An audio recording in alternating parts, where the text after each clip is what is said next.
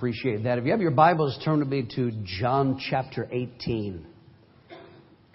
John chapter 18. I started last Sunday night a series I'm going to be preaching on Sunday nights. And the whole series is called Dealing with Doubt. We're going to be looking week by week at some common objections to Christianity. And examine each of those, whether those are valid. One of the simple statements that often is said about Christianity is that it is blind faith. In other words, there's no reason for it.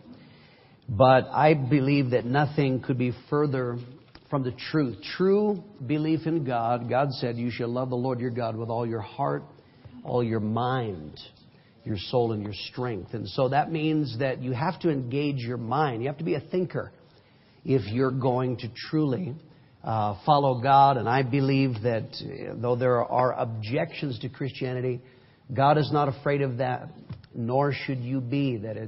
Christianity holds up very, very well. It is a very logical belief system. And so we're going to be looking through those. Last week we began with the foundation, is there a God? Does God exist? And that was our first subject. Tonight we're going to be looking at another common objection to Christianity, and that has to do with the issue of absolute truth.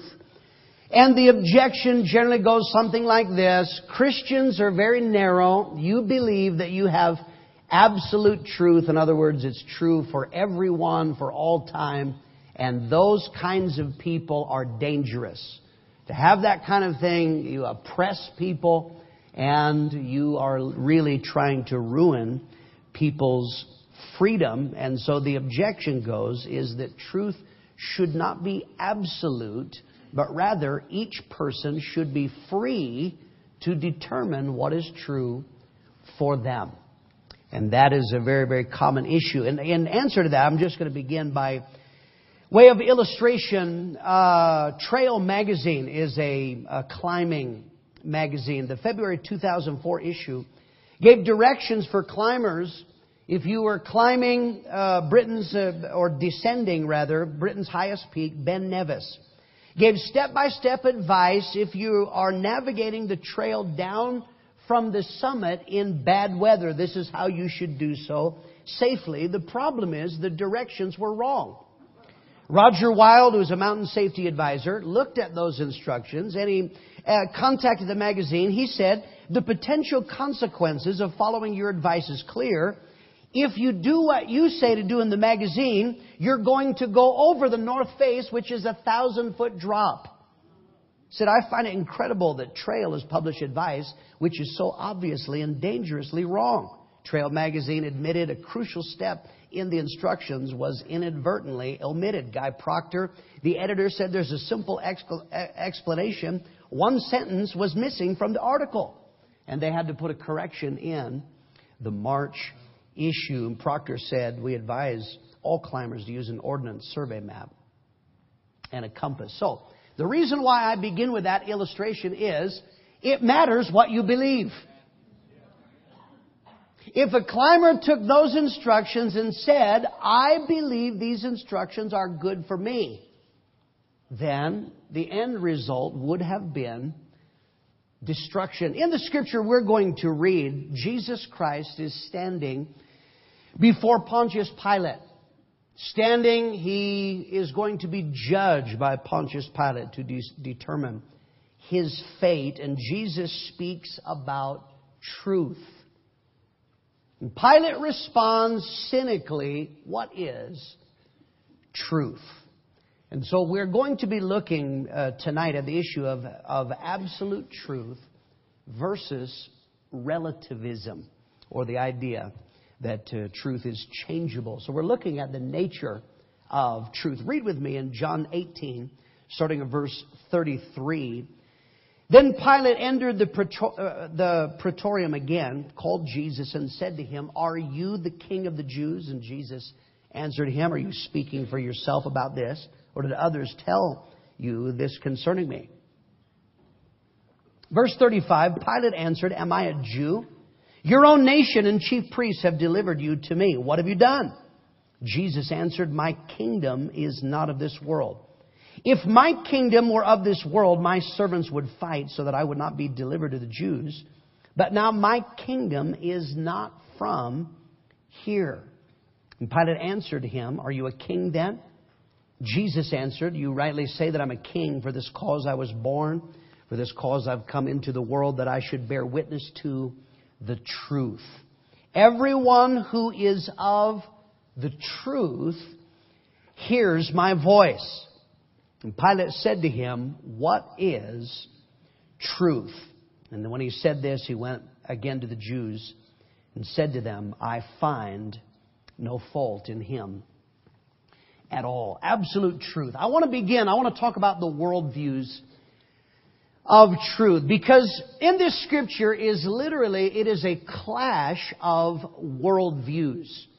Your worldview is simply the way that you look at life. It's the lens through which you look at all of life and you interpret life. And so you have in Jesus Christ and Pontius Pilate, you have two very opposite worldviews, but actually are the two worldviews that are in conflict unto this day. Jesus Christ is the worldview of absolute truth. Jesus Christ is speaking when He says truth. He's talking about things that are always true for all times, for all people, not dependent on circumstances, popular opinion, culture, or time. That is absolute, unchanging. Pontius Pilate looks at life completely differently. It is the worldview of what we call relativism, and I'll explain that a little more in a moment. In other words, Pilate is either saying you can't know truth, or truth is personally relative or changeable. Verse 37, Jesus says, "I came to testify to the truth." And Pilate says in verse 38, "What is truth?" Now, Pilate is saying one of two things. Either when he says, "What is truth?" he is saying there is no truth. This is a man who saw the worst in life and human nature. And it could be that this is extreme cynicism, saying, "What is truth?" He could be saying, "Hey, listen, there is no such thing as truth." There are people who believe that today. Nihilism, defined in the dictionary as the philosophy of extreme skepticism. A person who is a nihilist is one who says there is nothing that has a real existence. You may think you're sitting here, but a nihilist says maybe you're not. And that's actually what they believe. There is no such thing as real existence or real truth. But it could be that Pilate is saying here the idea of relativism, or that truth is changeable. That truth can be different for different people in different times, in different situations. Verse 35, he responds, "Am I a Jew?" Talking about a king and truth. He goes, "Hey, listen, I'm not a Jew. I'm not from here. I'm Roman. It's different for me as a Roman than it is for you as a Jew." That is what some people believe. Relativism says that truth is changeable. And in verse 38, what is truth? Well, the issue is, I have to determine, how is that going to work out for me? How is that good for me? So what is truth? And so right there you have the clash of worldviews. And we live in a world in which there are changing viewpoints of truth. There was a time when the vast majority of people believed that truth was absolute and unchanging. There was a time when people understood if you believe something, it had to follow what is called the laws of logic. In other words, truth had to be logical. Two of the most famous laws of logic. One is coherence. That means if you believe something, it must cohere or be in line with other things that we know is true. If you say, "I believe this thing, but it violates everything else we know is true, then it can't be true. And people understood that. The other law of logic simply states it's the law of non-contradiction.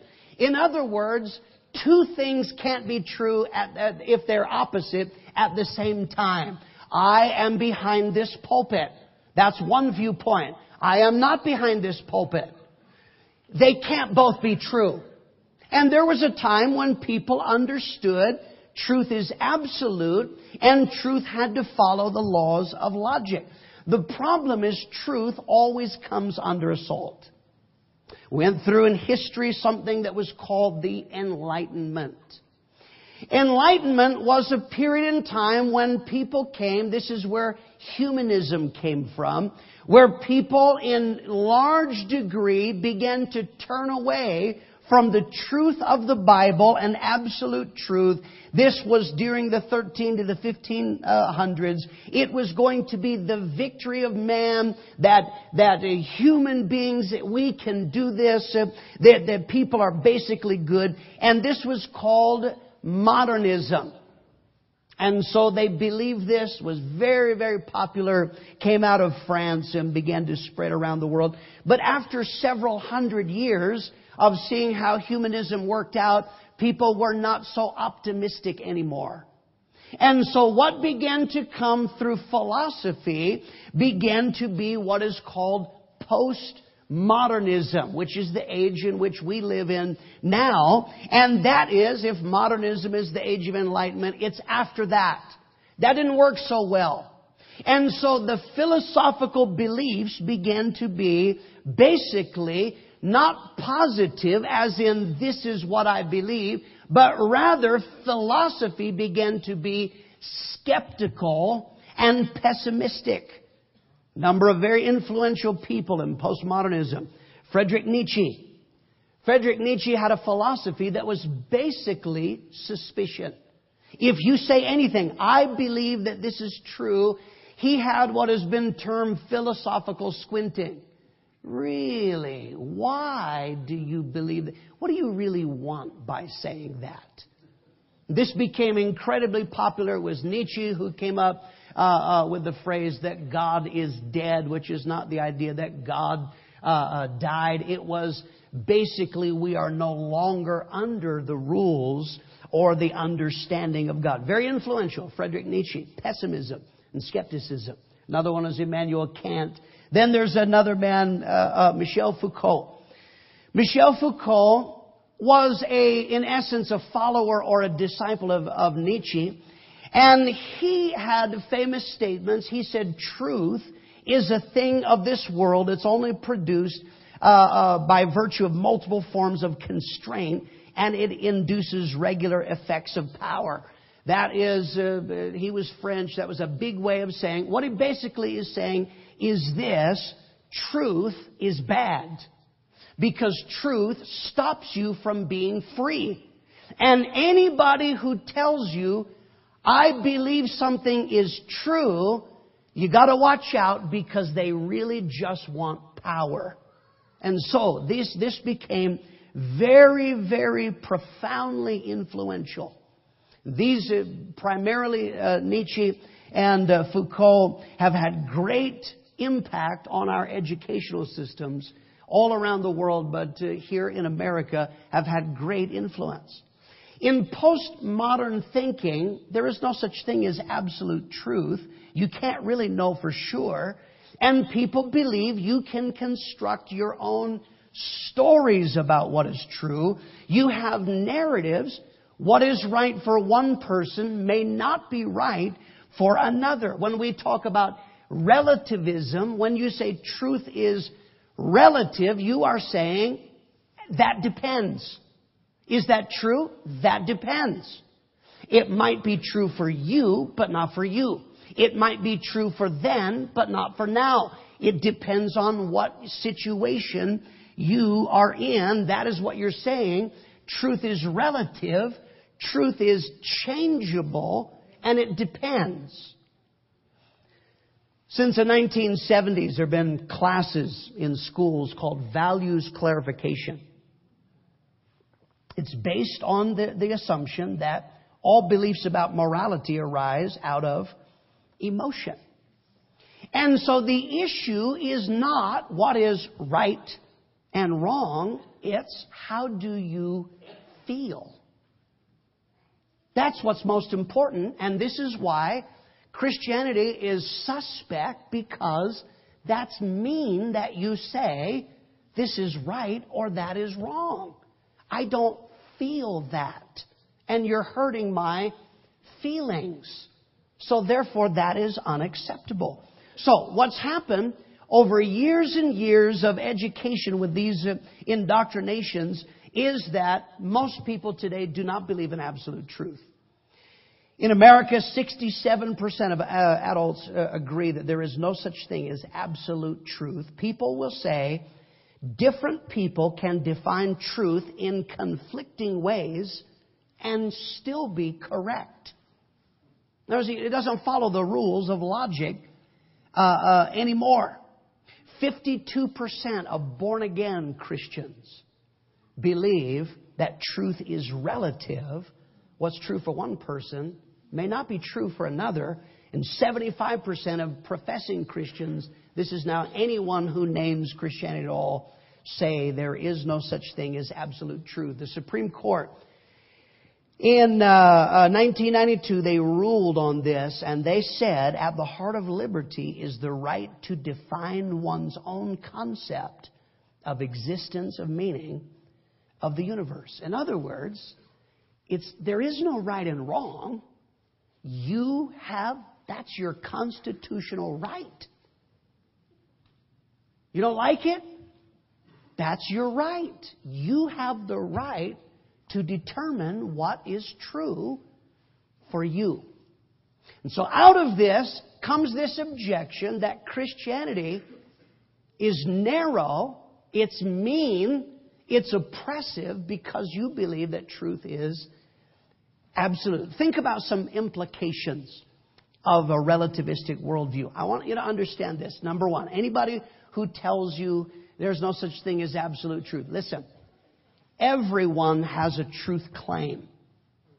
Because you have a different truth claim than Christianity, it doesn't go away. If someone tells you all truth claims are power plays, that is a truth claim, though. See, the problem with philosophy is it basically is trying to see through everything, not professing what is true and actual. It's simply everything that anybody else believes is suspect. Anybody who tells you there is no such thing as absolute truth, you can ask this simple question: are you absolutely sure? Right? If you know there is no such thing as absolute truth, how do you know? Right? Pilate says, what is true? There is no such thing as absolute truth. But that is an absolute truth then. And if you're saying truth is different for each person, that is an absolute truth. So you have to understand this. So to say there is no such thing as absolute truth is actually illogical. That does not make sense. So you have to understand that. Number two, truth is moral. Truth has implications. That's what it means when we say it's moral. Truth is not simply information. My job is not simply giving you information. You say, yep, you tick that out. Yep, I get that, I understand that. No, truth is moral. It has to do with conduct. In other words, we choose our truth claims based on our moral desires of what we want to do. The Bible tells us in the earliest history of man in the garden, the temptation for the first man and first woman was, if you eat of the tree, you can be as gods. I know that God says don't touch that tree, but listen, if you really want to be a god, then you do what you want to do. And so what you believe, you choose that because of what you want to do. When Pilate is standing here and he's saying, what is truth? This was not merely a philosophical or an information debate. Give me all of your truth claims. We'll weigh that up against. No. What Pilate is saying is, listen, I want the power, I want the money, I want the benefits of my job. So when I say what is truth, or I say there is no absolute truth, behind that is what we want. Stories told of a woman who was ripped off by a con man. She had lost over $50,000 of her life savings. And so after she discovered that this was a con, she contacted the Better Business Bureau asking about what this man had claimed. And she invested her money. She filed a complaint. And the man from the Better Business Bureau said, lady, that sounds fishy right from the start. Why didn't you come to us before you invested your money? Did you not know that we were here to help you find out about businesses? And she said, oh, I did know about you, but I was afraid if I called you, you'd tell me not to do it. Because this is the issue of truth. This truth is moral. Let's look at the outworking of truth for a moment. Because our Scripture shows us something, and that is that truth has consequences. That's why I began with the story of Trail Magazine. You can take this path, but the problem is what you believe has consequences. And that is what we have to face. This is not a philosophy club like, whoa, dude, what do you believe? Cool. No. It has very real consequences. Think about the consequences we see in the Scripture. Number one, without absolute truth, truth is always going to be changeable. Verse 38, he has listened to the accusations against Jesus Christ. He's talked to Jesus Christ, and he sums it up and says, verse 38, I find no fault in this man.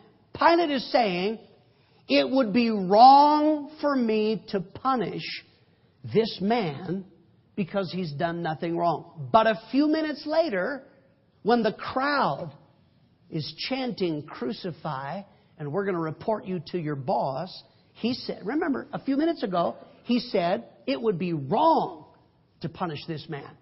And just a few minutes later, he says, crucify.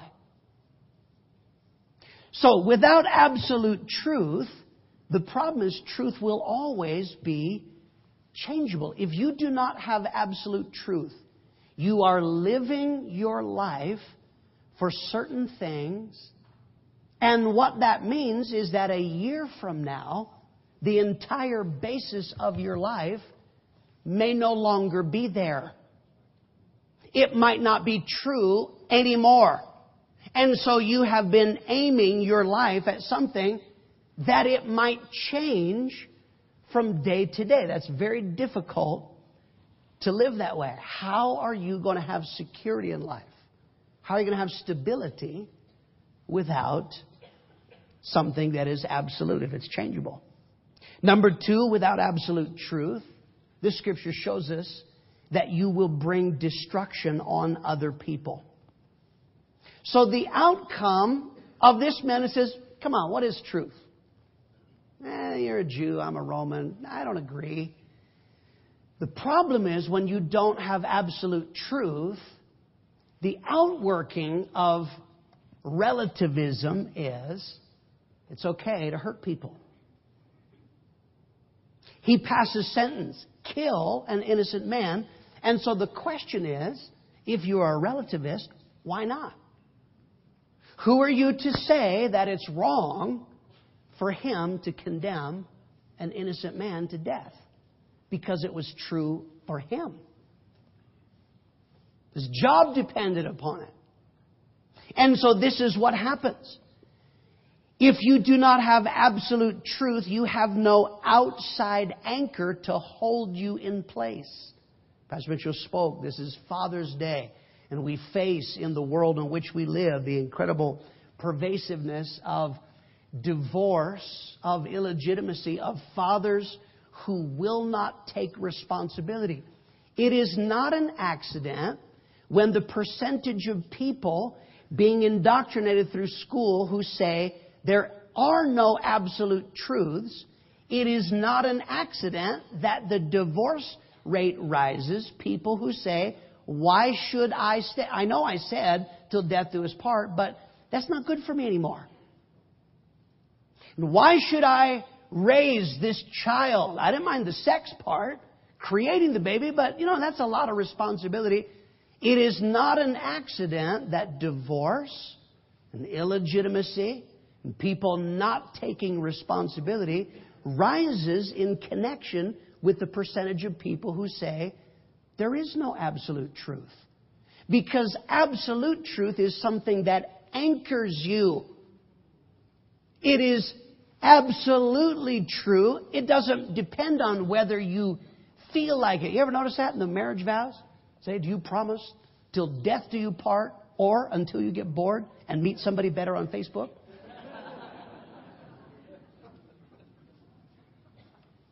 Because absolutes anchor.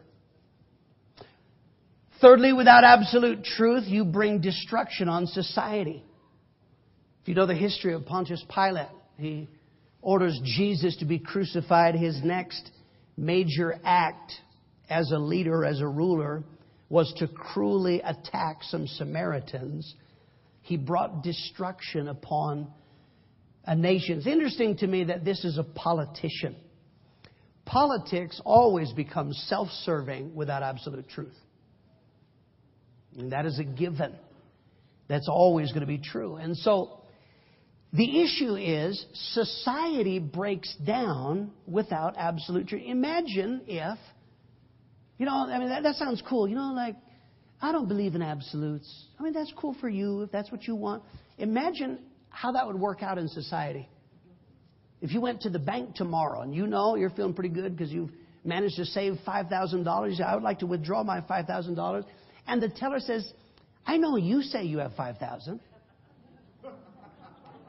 And I know your statement says you have $5,000, but that's not what I believe. And so I spent it. And who are you to say that that's not right? How narrow is that?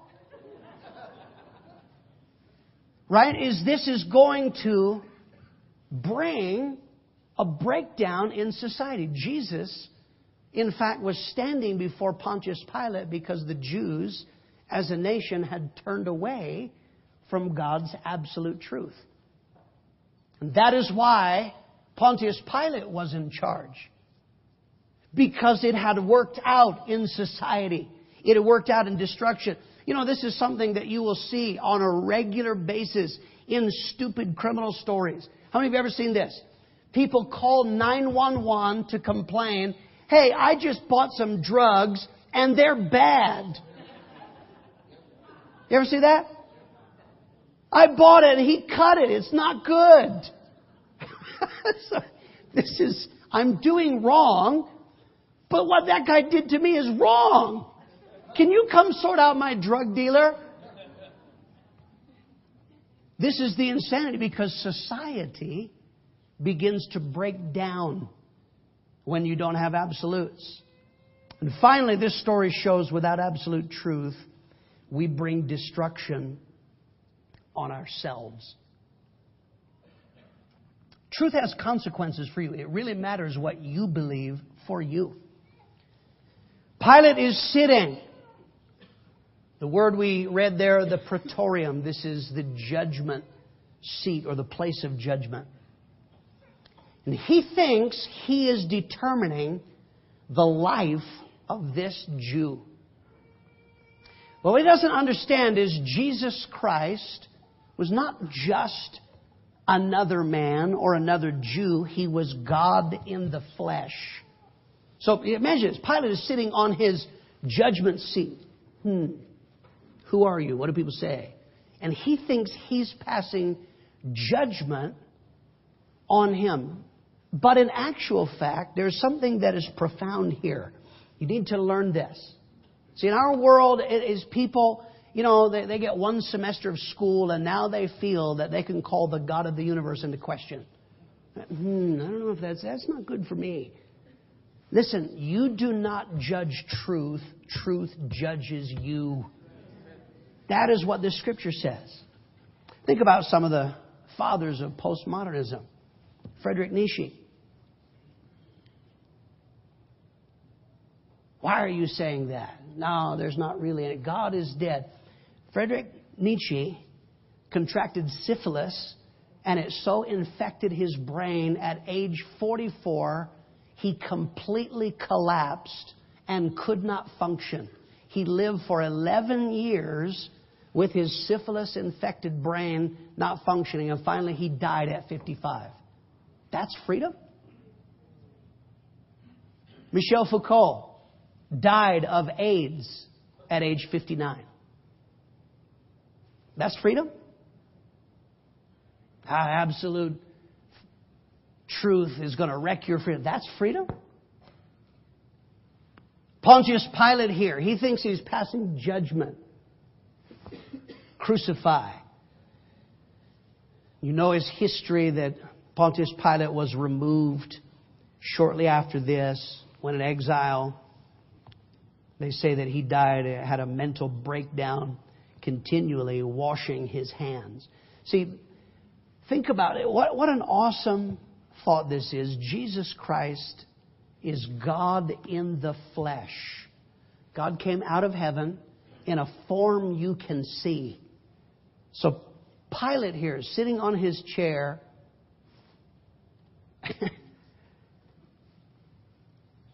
Pontius Pilate, after he died, had to stand before the one that he thought he was passing judgment on.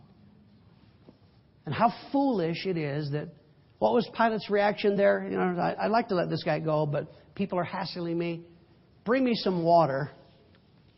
I wash my hands. How foolish to think that you can just wash your hands of truth. I know I should raise the children that I created, but, I'm not into that. You're going to walk away from your relational, your societal obligation. You're going to walk away. You're simply going to wash your hands of the absolute truth of God in the flesh. Well, truth has consequences. Let's look finally at the power of truth. Pilate asks, what is truth? And so we see here, by Jesus' response, we see the nature of truth, and we see the nature of absolute truth. Number one, truth must come from outside ourselves. This is the whole mistaken idea. If you believe that truth can come from you, the problem is that does not work, because it will always be biased, self-serving, and changing. In other words, it was just a few hundred years ago in our nation, people felt and believed that it was acceptable to enslave other human beings.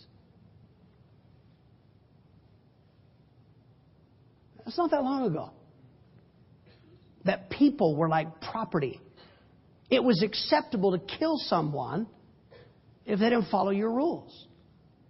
This goes through all the permutations of society, of things that are popular and things that are not popular. It is changeable, but Jesus responds here. He's asking what is truth, and Jesus says, my kingdom is not of this world. It's not a Jewish thing. It's not just a personal thing. You think, I think. Cool, that's cool for you. It's not cool for me. No, he says, truth is not of this world. Truth is eternal. You can count on it. There's never going to come a time where truth is going to change because of the passage of time, or because of which party is in power, or because of what's popular. Jesus says truth is not of this world. It has to come from outside, because if not, it will always be biased. Number two, truth is absolute. When the Bible speaks about truth, it's talking about that which corresponds to reality. It's not relative. It's true for all people, at all times, in all places. And so the issue is there can only be one truth. You cannot have two truths that contradict. Daniel Patrick Moynihan, the late senator from New York, he was having a debate with another man. You know, different people see things differently, but he said these very interesting words. He said, "You are entitled to your own opinion. You're not entitled to your own facts." You can't change facts to fit your feeling. That's the world we live in. See, if I feel it, then we just change the facts. But that is not possible. Psalm 119, 160, all your words are true, and your righteous laws are eternal. That is the foundation of life. It's never going to go out of fashion. It's not from this world. You don't vote on truth. It doesn't matter what is being taught or not being taught in any educational system around the world. It doesn't depend on who's in power or what country you're in. The Bible says truth is eternal. It's absolute. Thirdly, truth is a person. Think about this. Jesus Christ is God in the flesh. He is the one who is true and the one who determines truth. John 14:6, I am the way, the truth, and the life. The reason why that's important, why did God come down and become a man? So that you could see what truth looks like if it's lived out. This is why. What would it look like if somebody actually lived by truth? In other words, this is not philosophical like, whoa, what's truth? What is the sound of one hand clapping? That's heavy. If a tree falls in the forest and no one's there. Right? Those are cool little philosophical. No. Jesus Christ, truth is a person. He lived out truth. And you can see it. As we said, Jesus Christ lived the life that we should have lived. We do not. We have not. But He did. What is truth? It's looking you in the eye, Pilate. Because truth is a person. Truth is not only lived out, but it's made real. What an incredible story the gospel is. God in the flesh is going to let this Roman pass a death sentence on him. That was not because Rome was so powerful. As Jesus said, I could call 10,000s of angels down. Right? Remember in the Bible, one angel killed 185,000 men. He says, I could call 10,000s, multiples. This is not an issue of I can't. Pilate here, live or die. God in the flesh let Him do that. Why? Because it was His plan. For this reason I was born, Jesus says. What is truth? I'll tell you what truth is. It's a purpose. My purpose on this earth was to live out the truth as a sinless man, to show you what it looks like, and to die in your place. He let Him do that. Why? Because sin is serious. Sin is not, that's cool for you. It's not cool for me. I believe different. No. Sin is so serious. God as a man let Himself be crucified because that's how serious sin is. It separates from God. It must be punished. Think about this. Pilate says, I don't really believe in truth. And Jesus died anyway. Romans 5:8 says, while we were yet sinners, Christ died for us. I don't really believe in God, but He believes in you. So much so that He would be willing to die in your place. We see also that truth brings freedom. This is the great mistake of Nietzsche and Foucault and people like that, is they believe that absolute truth will enslave people. But in fact, when Jesus was on the earth, He said it's the opposite.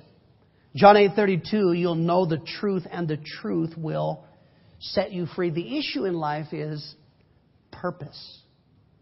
Our society has defined freedom as the absence of restraint. I'm free if I can do anything I want. Who are you to say that I should live a certain way? Well, the issue has to do with purpose. Why were you made? Why are you on the earth? If the definition of freedom is the absence of restraint, a fish on land is free then, right? But that's not very free, is it? Because it was made to be underwater. You were made to have relationship with God. Freedom is not, I got a different set of rules, I'll do anything I want. Freedom is you fulfilling the purpose that God has for you, which is to be in relationship with Him. And when that works out, when someone, I understand, people say, there are people, they believe they were Christian, they believe in slavery. Then they were stupid. That's wrong. Okay? There's people in there. Okay. I get that. But when truth is truly embraced and it works out, it does not oppress. It actually works out for the betterment of people. I don't know if you remember some years back, a gunman went to an Amish school and numbers of young girls there. He took them hostage, was going to kill them. And they said in the news there was a little girl. She was 13 years old. She offered to die for the rest of them. She said, kill me and let the rest go.